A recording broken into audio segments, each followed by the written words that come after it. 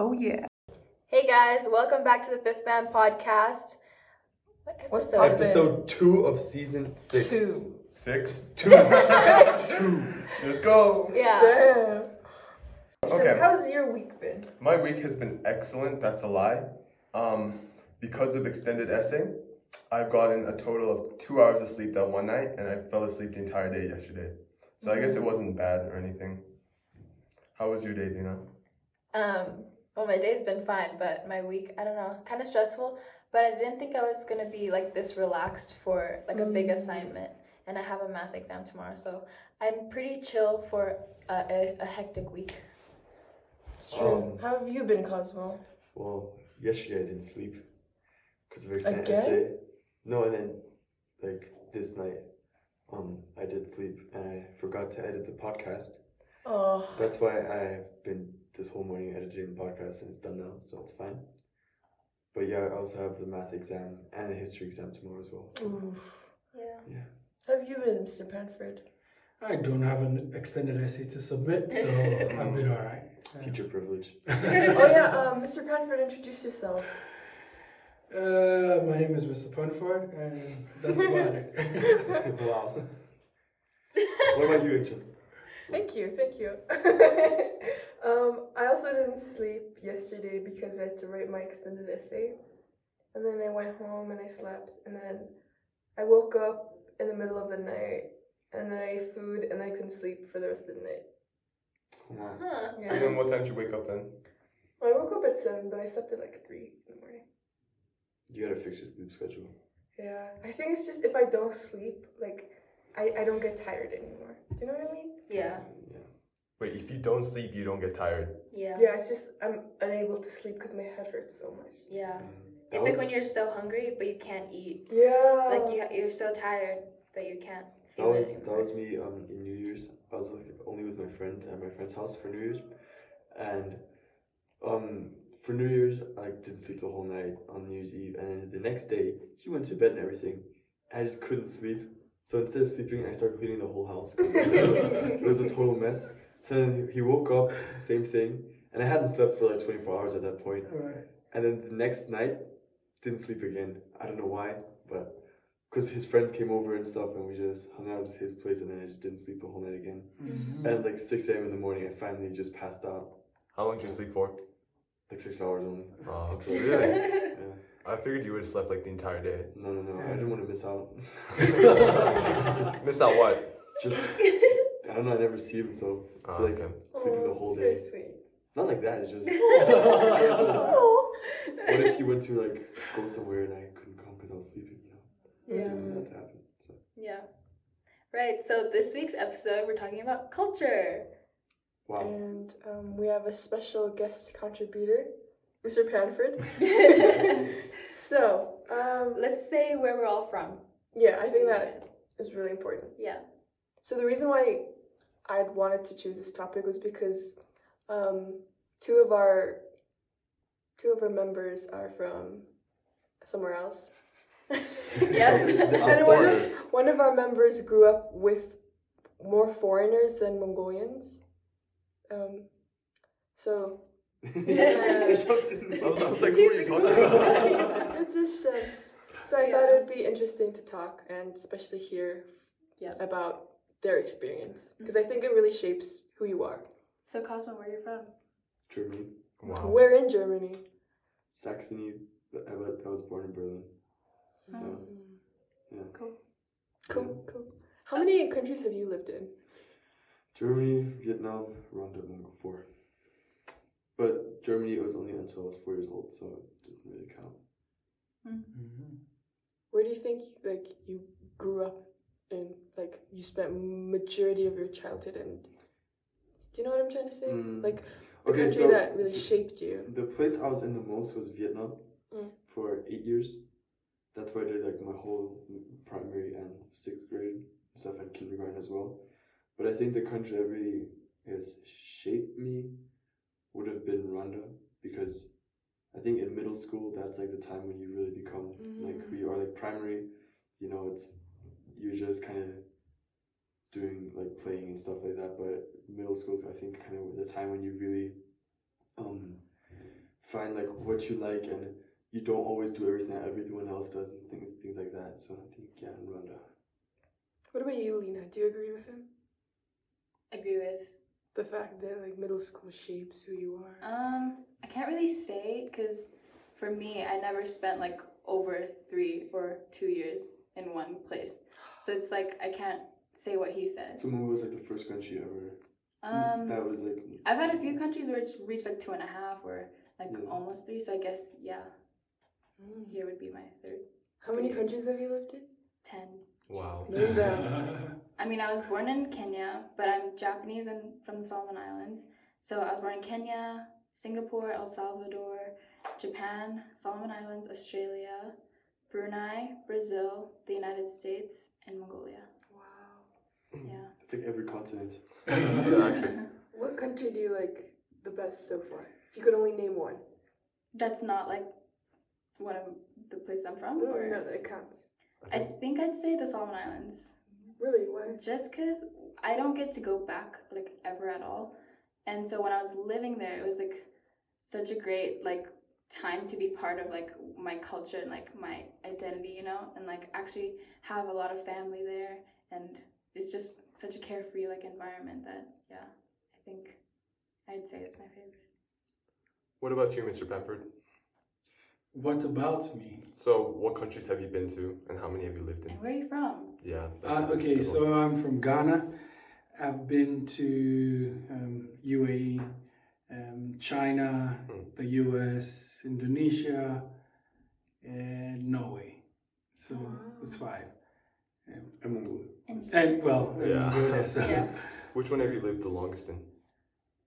the longest Mongolia, Really? 4 years. So How long How did do you you live in like Ghana? I grew up in Ghana. I was born in Ghana. Grew up in Ghana up until after university, and so that was my first experience outside. What urged you to leave Ghana? At what age? Like, why did you leave Ghana? Like, when did you decide? Well, my sister is married to a Norwegian, so that's what took me to Norway, and then went to Dubai for vacation, came to Mongolia to work, went to China for vacation, went to the US to see family, so kind of like, different reasons, How do you since you're so used to so many international kids coming in and leaving, how do you feel when you make friends with these kids and then they leave? I actually think about this question all the time. Not the question specifically, but about that topic in general. Where like, if I were to come back here from university, I wouldn't have a lot of friends. Because it's all over the world. Yeah, they're all over the world, and only the Mongolian ones are here, right? They come back for vacation. So let's say you and a couple other Mongolian students, right? Yeah. But other than that, I don't really have that many like friends to like hang out with. So it is kind of like upsetting in a way, because it's just I won't really have a lot of like friends in the long term, and I'll really have to like make new ones. And then when I go to university, I'm gonna have to make new friends. But after university, I won't ever talk to them again because I live in Mongolia. So. But do you think you're gonna always come back to Mongolia no matter what? Probably. How do you does that mean you're good at making friends? I feel like I didn't have to attempt to make friends. They had to try to be friends with me because I'm the established guy. Yeah. I remember with Cosmo, maybe I was kind of like trying to be friends with him, but like at first he was kind of shy, and then like not as talkative as he is now. So I don't really have to make the effort, which is why I'm a little afraid of university, because I'm really gonna have to make the effort to make new friends and stuff. Interesting. So you're saying that like since you're from Mongolia, or not since you're from, but you think you're for sure gonna come back to Mongolia? Do you think it's like because of your culture and things like that?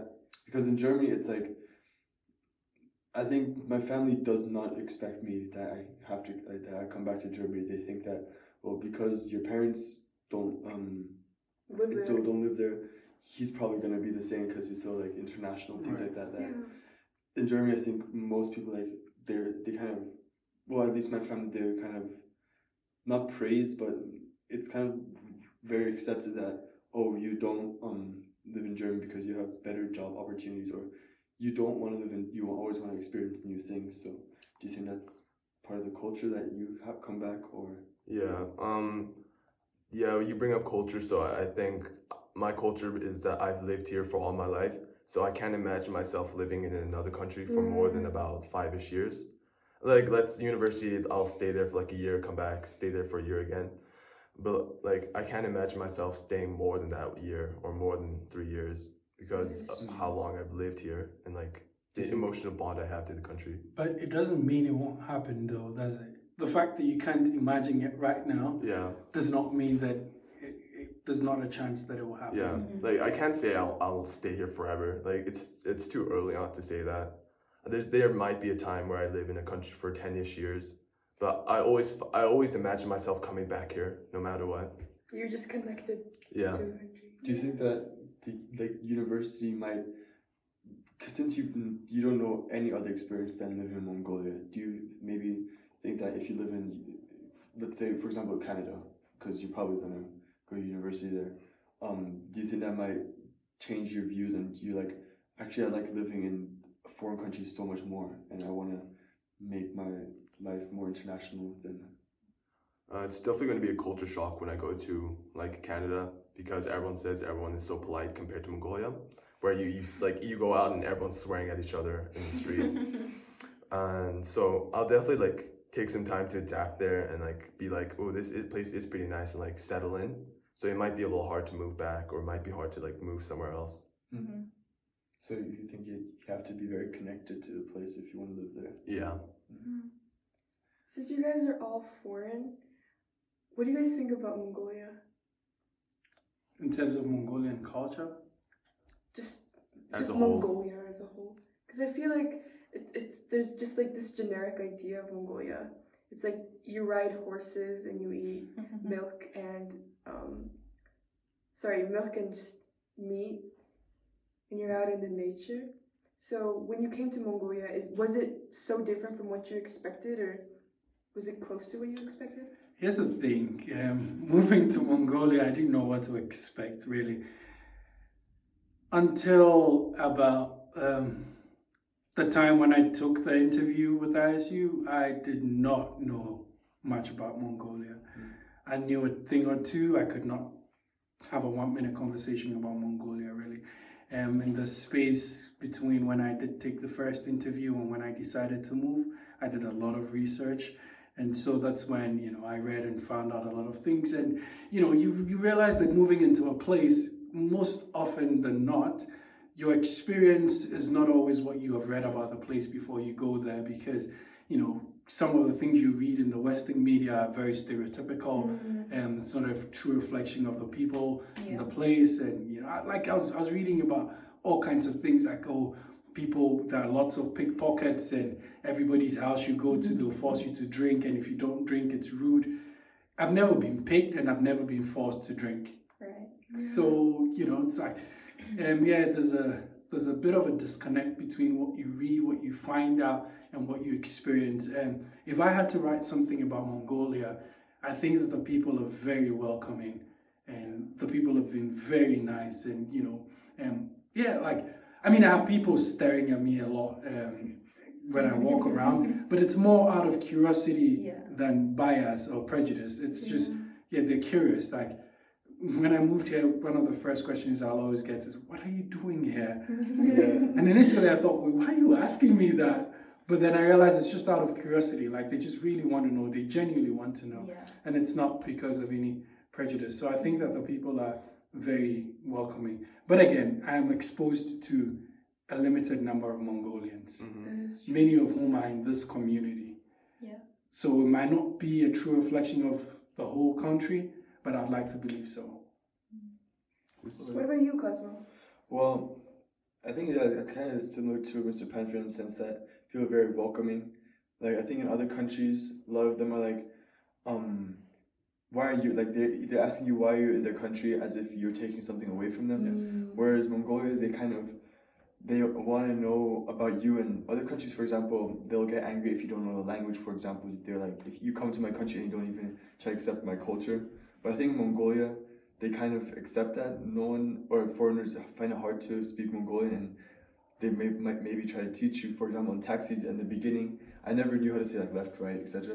But the taxi drivers sometimes would like say like left is tun and right is like baron. Even though my pronunciation is not that good, like I still kind of get the concept. And yeah, I think that people are just very curious and they want to know more about different cultures, especially I think younger people, because I think like Mr. Panford, I'm more exposed to kind of more younger people, like people like 18 or in their early 20s, where I think a lot of people nowadays, they kind of see like, okay, like maybe people don't see Mongolia as like a really nice place to live. Well, there's so much pollution and like Mongolians are kind of, I think, curious about the outside world, especially if they haven't left and they never really got the chance to leave. They really want to know, like, oh, what is Germany like when they ask, like, when I'm talking in the taxi and things like that. So, what about you, Leah? So before I came here, I obviously was like researching, and I've kind of learned to like learn about the place before I go there, just because I've done it so many times, and like I knew where Mongolia was, but I didn't know what it was about. And so doing research, kind of like Mr. Panford say, you know, they're very stereotypical and not like true to what it actually is. So I did come in blindly, but I like the first month I was here, I went horse riding, I went to the countryside, really like immersed myself in the culture, and like my dad's office and stuff really told us about like where to go, like what everything's about. So that was really nice. And yeah, I feel like Mongolia's culture, like society-wise, it's very close to like both Japan and the Solomon Islands. Like in Japan, although the culture is super, I guess more Asian, right? But and like it's changed, like compared to before and now. Yeah, it's changed a lot, but the foundation is still there. And I feel like here in Mongolia, they do take pride in their traditions and their culture, and like, you know, everything that's happened in the past. And then it relates to like the culture in the Solomon Islands, because like people here are so kind and they're so like comfortable with like strangers, and it's such a like tight-knit community. Even if you're from like the countryside, not from the city, like you're connected in that way. So it's like, it was really nice to find a place where like I can relate to like both my cultures. This does kind of cause me to wonder this question, but from your perspective, what do you think is the largest misconception people have about your country? My country. Well, there's like the stereotypical everyone drinks beer and eats sausages and bread the whole time. But I think people, they gotta know that Germany, I think, is a very open place, especially if you go I think in most countries, the countryside always isn't as accepting and as multicultural. I think that's true within every country, or most countries, but especially like German and bigger cities, like Berlin especially, I think people gotta understand it's very multicultural. Although I've never been to New York, and people always say New York is like very like multicultural and things like that, I would probably be able to compare the two cities, and like for example even with London, just because there's such a like community of foreigners, and it's very like accepting, and there's like different cultures everywhere. You're exposed to so many different, like some people say like, oh, you don't even find any German shops anymore like in some parts of Berlin, right? But I think it's like a really good thing, and it's really like become part of the culture that you see, and people accept that people from, let's say, less fortunate countries and less fortunate backgrounds can come to Berlin especially and find a new future for themselves and be accepted in that way. So you'd say the culture of Germany has been kind of globalized? Not like the culture, but like the country has been a lot more globalized, as you see in other country stores more often now. Yeah, but especially Berlin. I think that's a very... You also said people from, you know, misfortunate backgrounds come to Berlin. Do you think because Berlin has such a global culture, as Ish said, that's what allows it to be more developed compared to other countries, or? I think if you look at Germany, Berlin is pretty underdeveloped compared to Frankfurt and Munich. I would say there's a lot more commerce in Frankfurt and buildings. There's more like glass buildings everywhere. To Berlin's kind of it's more rough in that sense, where the sidewalk still has dog poop everywhere, and like like you see houses where people live in with like broken windows and things like that. But I think that because Berlin is so multicultural, that like especially also the German government, because when they take in immigrants and things like that, they kind of are usually the ones that allocate them to different places. They're like, this is usually a place where they can grow and where they can establish themselves. So I think they send a lot of them to Berlin, and especially people that have family there obviously know that. Yeah. So Okay, Lena, how about you? What's the largest misconception in Solomon Islands or Japan? I mean, Solomon Islands is kind of like Mongolia. No one really like knows much about it, and I think, I don't know. I just expect like what I see like in Moana. Yeah, I guess you could say that. Yeah, I think a lot of people think that it's just like Solomon Islanders, right? Mm. But actually, there's so many like Asian people. There's a lot of Chinese people who are like who immigrated there and are now like Solomon Islanders. Really? Yeah, and they're like they own a lot of businesses, and it's pretty like globalized, I guess. And there's a lot more than you think than just like an island with nothing there. I think that's kind of because Solomon Islands isn't the typical like tourist destination like It's like not Fiji known. or what's Maldives and things like that. Like it's not. So I guess from a Western standpoint. Yeah. How about Ghana? Well, just like many other African countries, you know, the biggest misconception is that people think that it's impoverished, and people have this, you know, idea that it's poverty stricken. I remember one of the years when we're doing, you know, the International Week here, we're doing the Sustainable Development Goals, and then I had a kid who made a comment about African kids being hungry, and I showed him data, you know, indicating the number of hungry people in the different countries, and compared that to Mongolia, and he was really surprised to know that there are more hungry people, you know, per the UN's definition in Mongolia than there were in Ghana, as a percentage of the country's population, right? Yeah. So, you know, that's, I think that, like Cosmo was saying, so I'm originally from Cape Coast, but I was born and lived in the capital,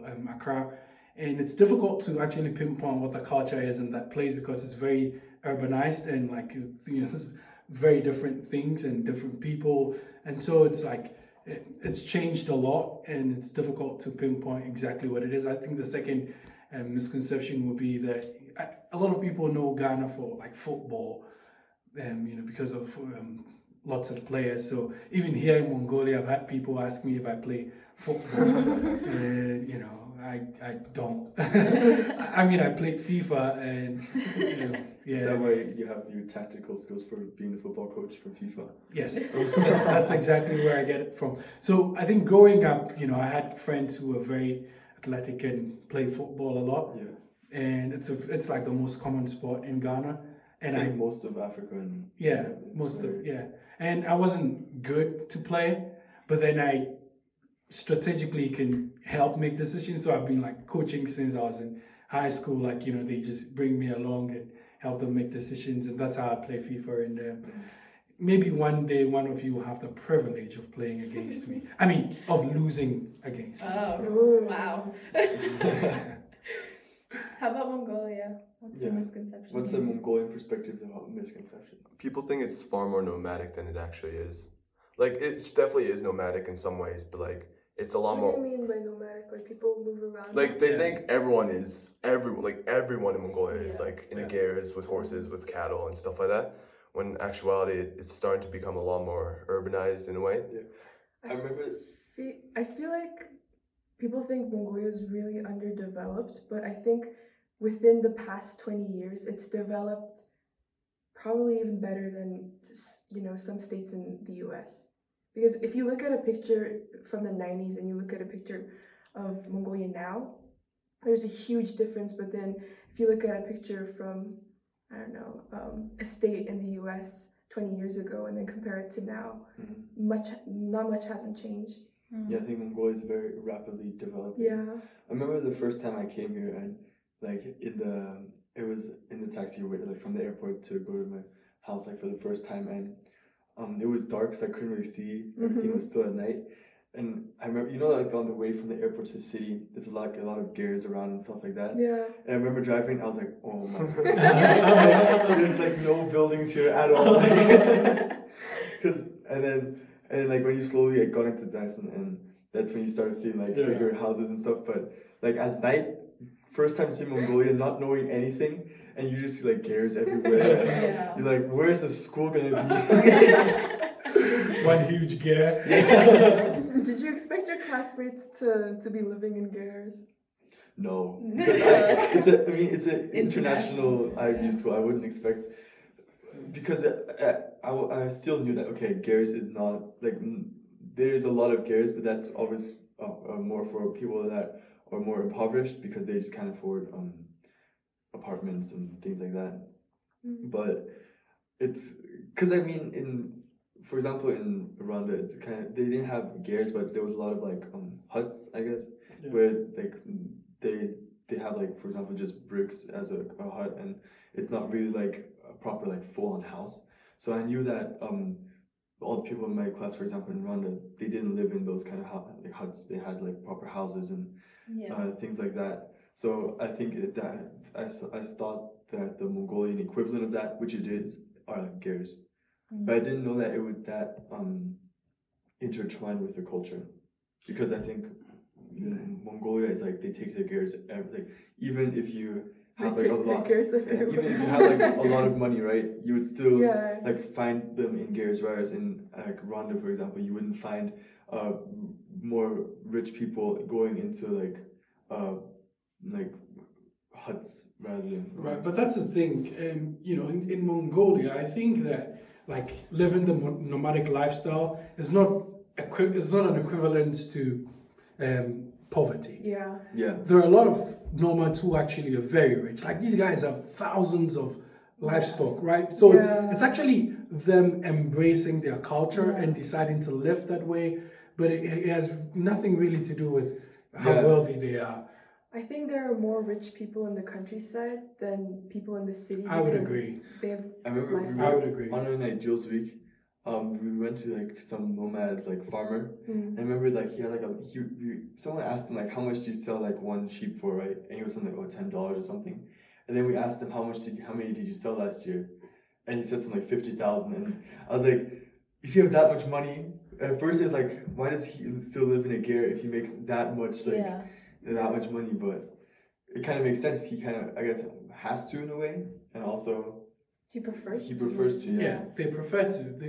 It's cultural for them, and they love it. It has nothing to do with because they're rich. Yeah. Very like. Yeah. So, do you think the culture of the country affects the way that it's developed? So, the more cultural and more traditional they are, how would that affect their development as a country? I guess it depends on what you call development, really. Because, high-rise buildings are great, but is that the standard for development? Are we going to define it based on the kinds of schools and things like that, access that people have, really? Because I think that, it's important to maintain some cultural identity and principles and things like that, but then definitely it shouldn't be a hindrance to development. I saw a statistic while going through my Instagram page where it suggested that countries that are more religious tend to be more impoverished compared to countries that are less religious. So I believe like there was like a mark, like the half, and then like the low, and then like the high of like developed countries, and then developed were normally countries that were not religious at all, and like the lesser developed ones are more religious. So do you guys believe that religion has a correlation to not being economically developed? I think that we have to kind of find out why that is, right? Because if you like think about it at first, it's hard to kind of find examples like right off the bat, because I guess how do you say that a country is religious, right? Because for example, the U.S. population, so ratio. We're in the ratio, right? But I don't know. No, it's a tricky one. okay, so if I show you statistics and say that these countries are developed and they have more boys than girls, and these countries are not developed and they have less girls, does that mean that's the reason? It's causation and correlation, right? Yeah. I think there are a lot more variables that come into play when it comes to whether or not a country is developed. Yeah. I don't think that religion is one of the things that jumps out. I feel like religion could be a big factor of, development within a country, because my views on capitalism, I don't view it positively, because I think it really strips away your humankind, and if you're religious, you want to stay grounded to your beliefs. You want to, apply your beliefs to everything, and the way capitalism works, I think it kind of makes you take away a bit from your humankind, because you're focused on making money. So that's why I think maybe countries that, have a bigger religious population tend to be less developed, because they're not focused on making money and everything that's materialistic, but rather than being a good human in, within the terms of their religion. It might also be that less religious countries, for example, may be more open to new ideas, because especially if you're a very orthodox part, a really extreme part of that religion, where you think that in a lot of cases that you might believe that the change is something that you shouldn't bring, you should keep things the way they are, because that's the way they've always been and that's the way it should be. Just like, for example, in religion, where you don't find as much ancient scriptures like the Bible, they don't really get changed as much. They don't get changed every 10 years based on new developments. They kind of stay the way they are. So I guess that belief of keeping things like they always should be might hinder new ideas and new technologies being accepted, whereas in more non-religious places, for example, they're kind of more accepting or not accepting, but more open to the idea of bringing a lot of new technology and trying out everything to make, but yeah. That's a really good TOK presentation, I feel like. Anyway, speaking about religion, I'm kind of curious about Ghana's religion system and how it might work there. Is it important in families to be religious, or what religion is most what are the religion most people in Ghana follow?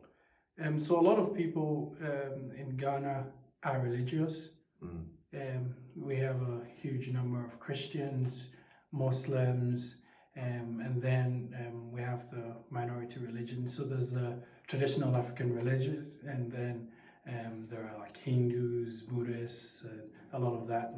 But are those Hindus and Buddhists, are they people from people from Ghana, or are they more, for example, people from India and Asia that came in to?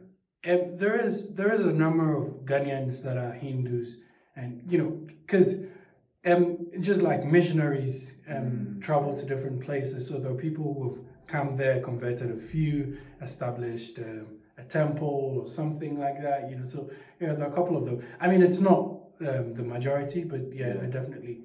Would you say that's kind of something unique to Ghana? Because when I was in, or maybe West Africa, because when I was in Rwanda in East Africa, you would have Christians and Muslims, and you would never see people from Africa being any other, being Hindu and those kind of.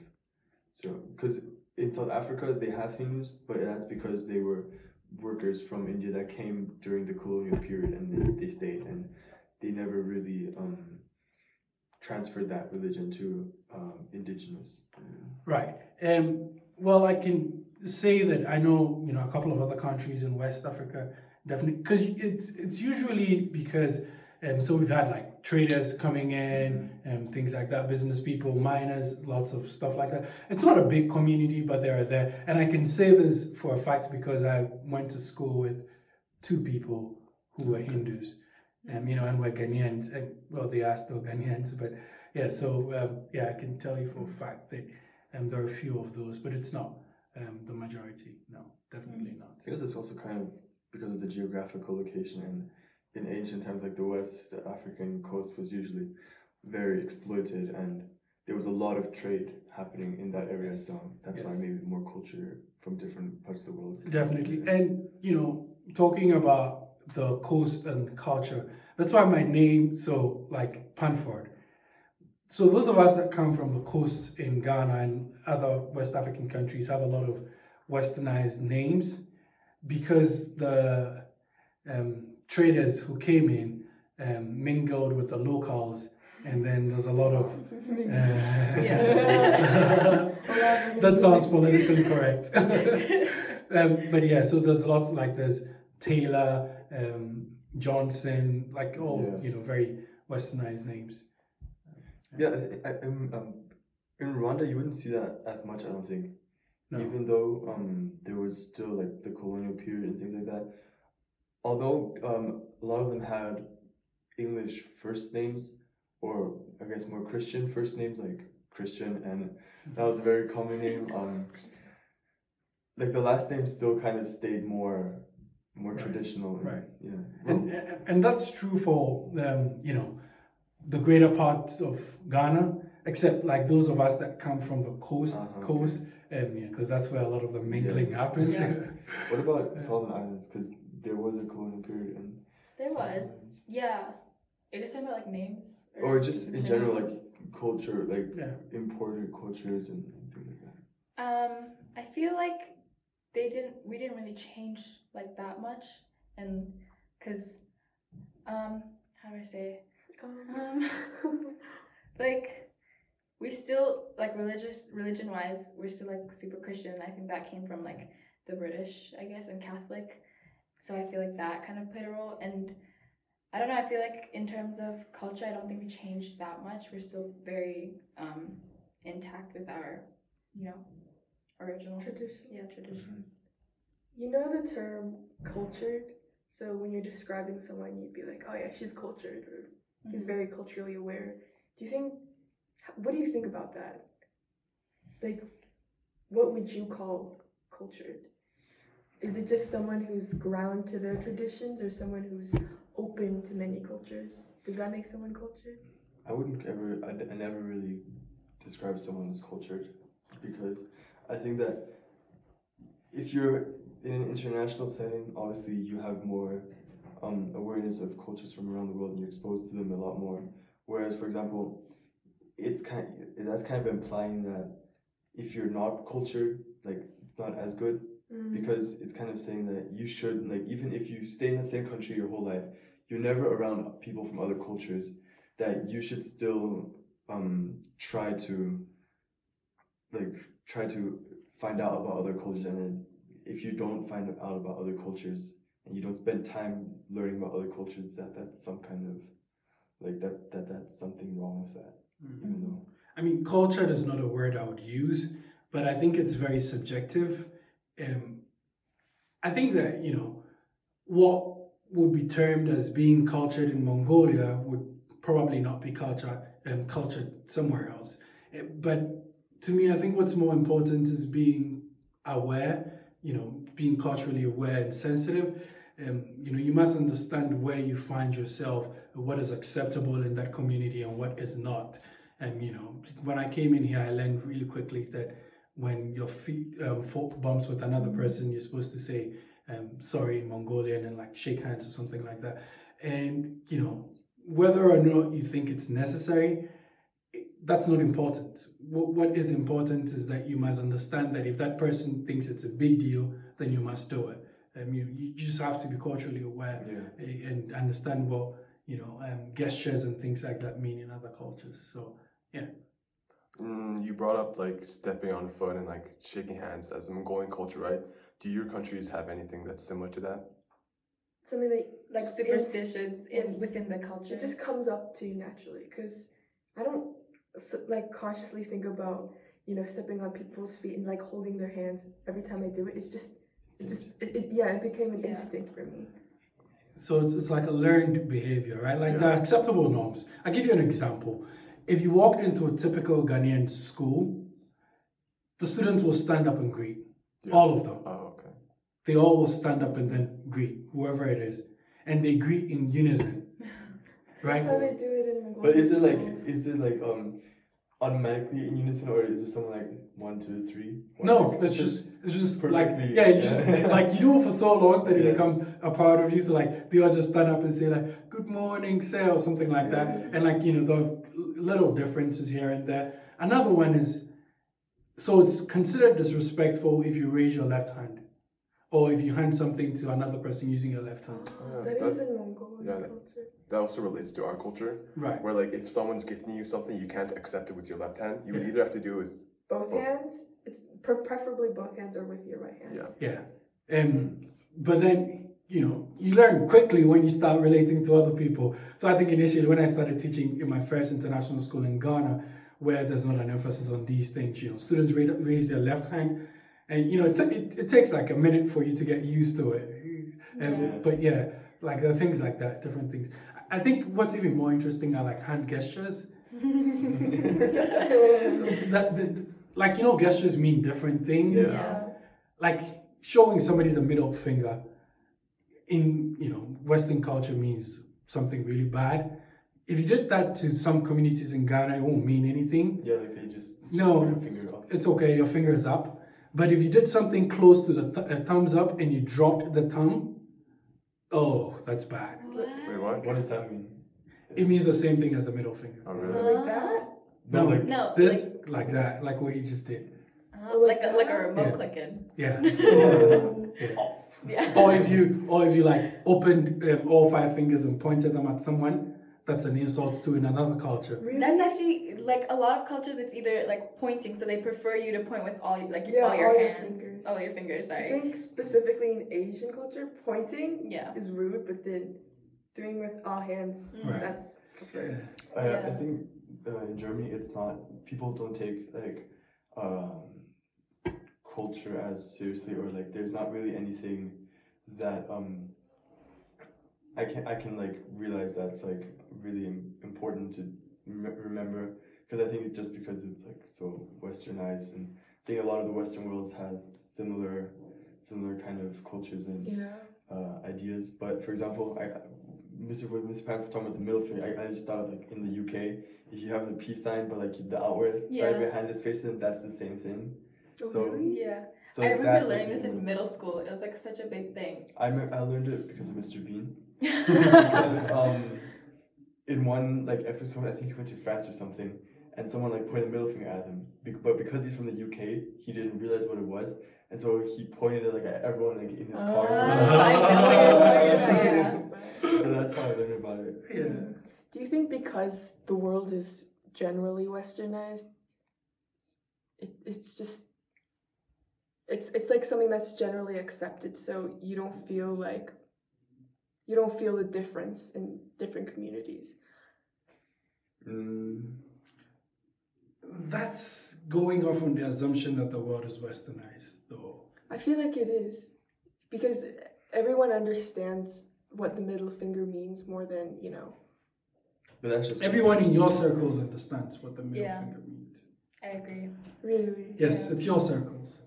I feel like just maybe Mongolia, perhaps specifically in the city, it's just we're more aware of Western cultures. But I can tell you, if we probably went to the countryside now and showed one Nomad the middle finger, there's a high probability that he won't know what that is. Like there are things like common sense, right? Yeah. It's not everything really. Like there are very few things that are common sense. That's like common knowledge to everybody. The things that exist in your circles and it becomes the norm, and you're so used to it and you do it so much and you think that's how everybody sees things and that's how everybody thinks. But it's not usually the case, though. Yeah. I think the things that are like the most common things are the ones where it's like natural instinct. So for example, a smile in every Yes. culture is the same. Yes.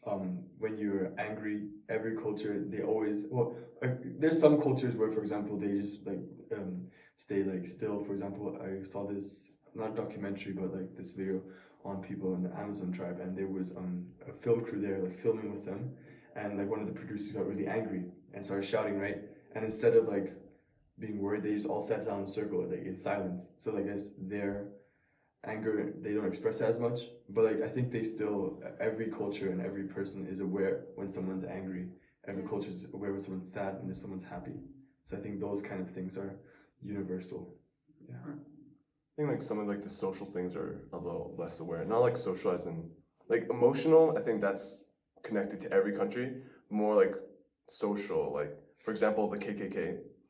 Like this is an interesting connection, but in Mongolian, people literally write KKK as a form of saying ha ha ha. Or in like Spanish, they write ja ja ja. Or like in westernized societies, they write ha ha ha, right? Because that's what sounds like you're laughing. But like KKK sounds like you're like chuckling. Ka ka ka. Yeah. Yeah. It's just, I mean, that's just like the alphabet though. And for example, in Spanish, the J is not a J sound. You don't say J, right? You say the J's like a Sometimes I sound. accidentally send KKK to my like foreign friends, and they're like, Yeah. "What?" I actually have a Wrong with question you? about this. Has the KKK laughing been around for like a really long time? Yeah. Okay, because in Brazil when I was living there, that's how they laugh. So like all my old conversation, you just say and then Is that what you here, do it as well? Like the ka. actually no, that's just like I don't know, my weird laugh sounds like that. But I was so shocked when you guys were like showing me your mom's conversations and like KKK, and I was like, oh my god, I thought that was just like Brazil, but apparently not. So I thought that was really cool. So the first time I saw that KKK, so you know how we say okay, right? Like something is okay, right? Oh yeah. And for some reason, recently people have started saying KK as in okay, and I thought it's not even like it's a short form of it or anything like that. Like okay to KK. So the first time I saw KKK, I thought like they were just saying like okay or something like that, and I realized no, it's totally different. Yeah. They were laughing. Do you think that there might ever be some confusion with that? So someone's talking about the KKK, and then the whole time they're just laughing. But could be. Interesting. Yeah. okay, well, We should wrap up for today. Yeah. starting to wrap up. So, any final words of wisdom about Mr. anything, Panford, Mr. finish Panford? it off. I actually As you always have do. one important question for All Mr. right. Panford. I think he has the capabilities to answer this question, but we all know Black Panther, right? Yeah. Is Wakanda real? Wakanda is very, very real. Oh. That's You what would every know. single inside of his lip. Wakanda is very, very real, but for security reasons, I can't give you more information, but it's very real. Of course. I remember I gave a group of 6th graders 2 years ago a globe to look for Wakanda, and it took a long time. They actually thought it was real. Oh, they did. Yeah. You should see them looking. They looked. You know, there's like kind of like tattoos which like are glow in the dark, right? Yeah. So what you should do is get one of those like in the inside of the lip, and then just like Just say. it's real. Yeah. I don't know if I shared my Black Panther experience with you guys. I watched the movie here in Mongolia. Okay. And definitely the only black guy in the cinema. And this was like the Gigantin, the VIP Yeah. room, so like there's few people. Right. And the movie ended and the lights came on and I stood up and everybody was looking at me in shock. And, Like he came from the movie. there he is. Like there he is. And I was walking out like I almost started signing autographs. You should have. That's the best part. But yeah, it was Yeah. a good one. Anyways, Yeah. All right. Well, thank you for joining us, Mr. Panford. thank you for having me. I hope everyone liked our podcast episode on culture, and we'll see you guys next week.